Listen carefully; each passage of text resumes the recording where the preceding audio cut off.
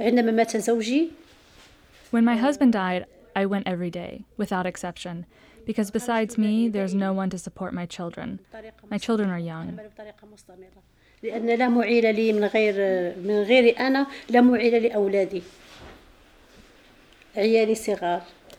مرة أعمل ومرة لا أعمل. Sometimes I work and sometimes I don't. When I work, I come back to the house happy. And when I don't work, I come home and I am upset and sick. This is the world.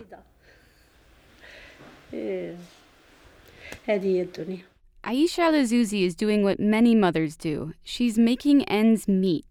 But her particular burden is heavy. She's in her living room in a small town in northern Morocco, and she explains how women in the area, like her, make money. They literally carry thousands of tons of goods each year across the border from the Spanish city of Ceuta into the neighboring Moroccan town of Fenidiq. في المعبر نمر ونحن حاملين البضائع على ظهورنا. At the crossing, we go through carrying the goods on our backs. Then we walk through a big gate to reach the Moroccan border, up on a hill, and there we put the goods down and take our fee. في ذاك المكان نضع البضائع ونأخذ أجرنا. Their role in this international trade is to be the pack animals. In French, they are literally called femmes mulées, mule women. And there's a very simple reason why this happens. These women don't pay any official customs fee or tax at the border. Thanks to a legal loophole, the goods on their backs are considered personal luggage, and that's untaxed. The packages are so heavy, the men working at the warehouses along the Moroccan-Spanish border have to help them tie the bundles on their backs. يعني ما كنستطيعوش نهزو على الظهر ديالنا. We can't put them on our backs. Sometimes we are forced to push them with our hands, and then sometimes we can't even push them because they are so heavy, and we don't know what the goods are inside them. The American Chamber of Commerce in Morocco says this unusual but legal trade represents a third of the economic activity in the Spanish enclaves, and it directly supports tens of thousands of Moroccans in the surrounding area. Earlier in the day, along with my co-reporter Maggie Donaldson, I met Aisha on the border. She was standing in a long line of women on the Spanish side. Hundreds of them were waiting on the road leading to dozens of warehouses where these goods are stored. اسمي العزوزي عائشة. نحن بمدينة سبتة المحتلة. She introduces herself and says we are in occupied Ceuta. I ask her to explain what they're doing here. جئنا إلى هنا من أجل العمل. We came here for work, to earn a morsel of bread. She tells us most of the women have slept overnight on the pavement outside of the warehouse complex. إذا جئنا في الصباح من المغرب إلى سبتة. If we came in the morning from Morocco to Ceuta, we would not find a place in order to work to enter Ceuta. Because of this, we sleep here. Some of the women in line are now using the cardboard they sleep on to shield themselves from the sun. The wage for bringing a load of goods across the border is €5 a day, and the women in line say it's not enough. But this is one of the few ways they can earn a living here. Many of them tell us they are widows or for other reasons are the sole breadwinners in their families. And the competition between them to get to the front of the line is fierce. Spanish border guards oversee this whole operation. When we arrived at 7 a.m., they gave us permission to record audio but not to take video. They also asked us not to photograph them and declined to be interviewed. The guards keep the women standing against a stone wall that lines the road. They tell us off mic they started enforcing the line because people were trampling each other to get into the warehouse complex.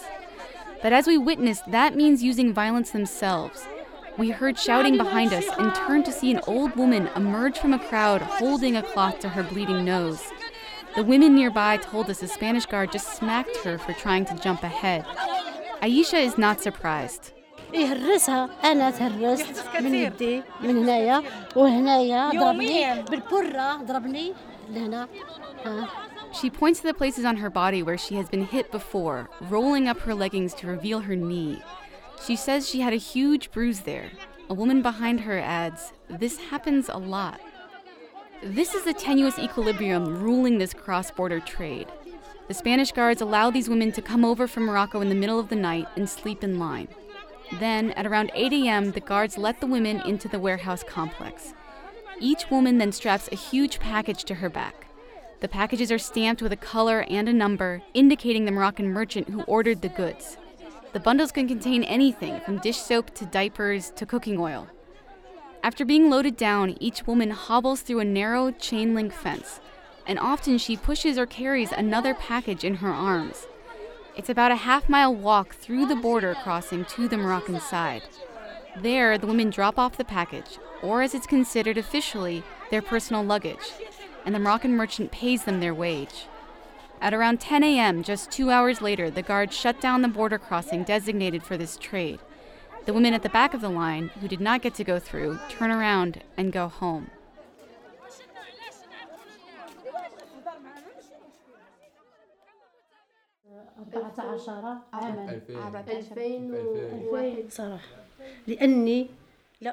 Most of the time I don't work, honestly, because I can't stand to sleep in Ceuta. The largest portion of the people, most of them, sleep in Ceuta, on the street. And I can't because I'm sick, and my heart, my arteries, and my thyroid. And I don't sleep there. I go at 2 a.m., and if I'm lucky, I will work and return with money. And if I'm not lucky, I return empty-handed. على الساعة 2 ليلا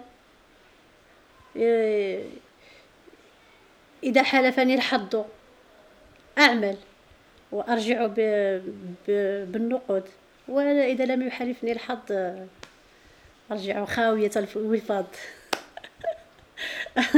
Aisha is sitting on her couch later that afternoon with her son. Her oldest daughter, Selma, is cooking couscous in the kitchen, and the 2 youngest children are on their way home from school. She says she is tired and dizzy from lack of sleep, but she has no choice but to continue working on the border. المسؤول واحد على الأسرة وهو المرأة. The person responsible for the family is the woman. Even if she has a husband, she doesn't depend on him working because he doesn't. And she is forced to work in Ceuta to help him with the daily expenses, especially in the northern region. The northern region is marginalized, honestly. للعمل في سبتة كي تعينه في المصروف اليومي بالخصوص في المنطقة الشمالية. المنطقة الشمالية مهمشة صراحة. Many people in the Northern Reef, as the region is called, feel it has been ignored by the state. Recently, a huge port opened nearby, potentially a source of employment for many in the area. But Selma, Aisha's daughter, says the jobs have not gone to locals. To get work here, especially in Morocco, requires that you have connections. You have to know someone who can intervene for you to get you work. People who have connections or relatives, they work. People that have only God do not work. After her father died, Selma could no longer afford to pay for university, but she managed to enroll in a private technical school because the principal was impressed by her grades. There, she learned to drive a forklift, a skill she thought could get her employed at the port. But she says a year later, she's still looking for a job. All I want now is to find work, and for my mother not to go to Ceuta. I want her to just stay at home and take care of my little siblings, to take care of herself, to take care of her health. And I want to find work so I can provide for my family. Until she does, her mother Aisha will continue to trek across the border. While the work is literally backbreaking, she says there is no substitute for the work in Ceuta for women like her. But she hopes the Moroccan authorities will make better opportunities for her children.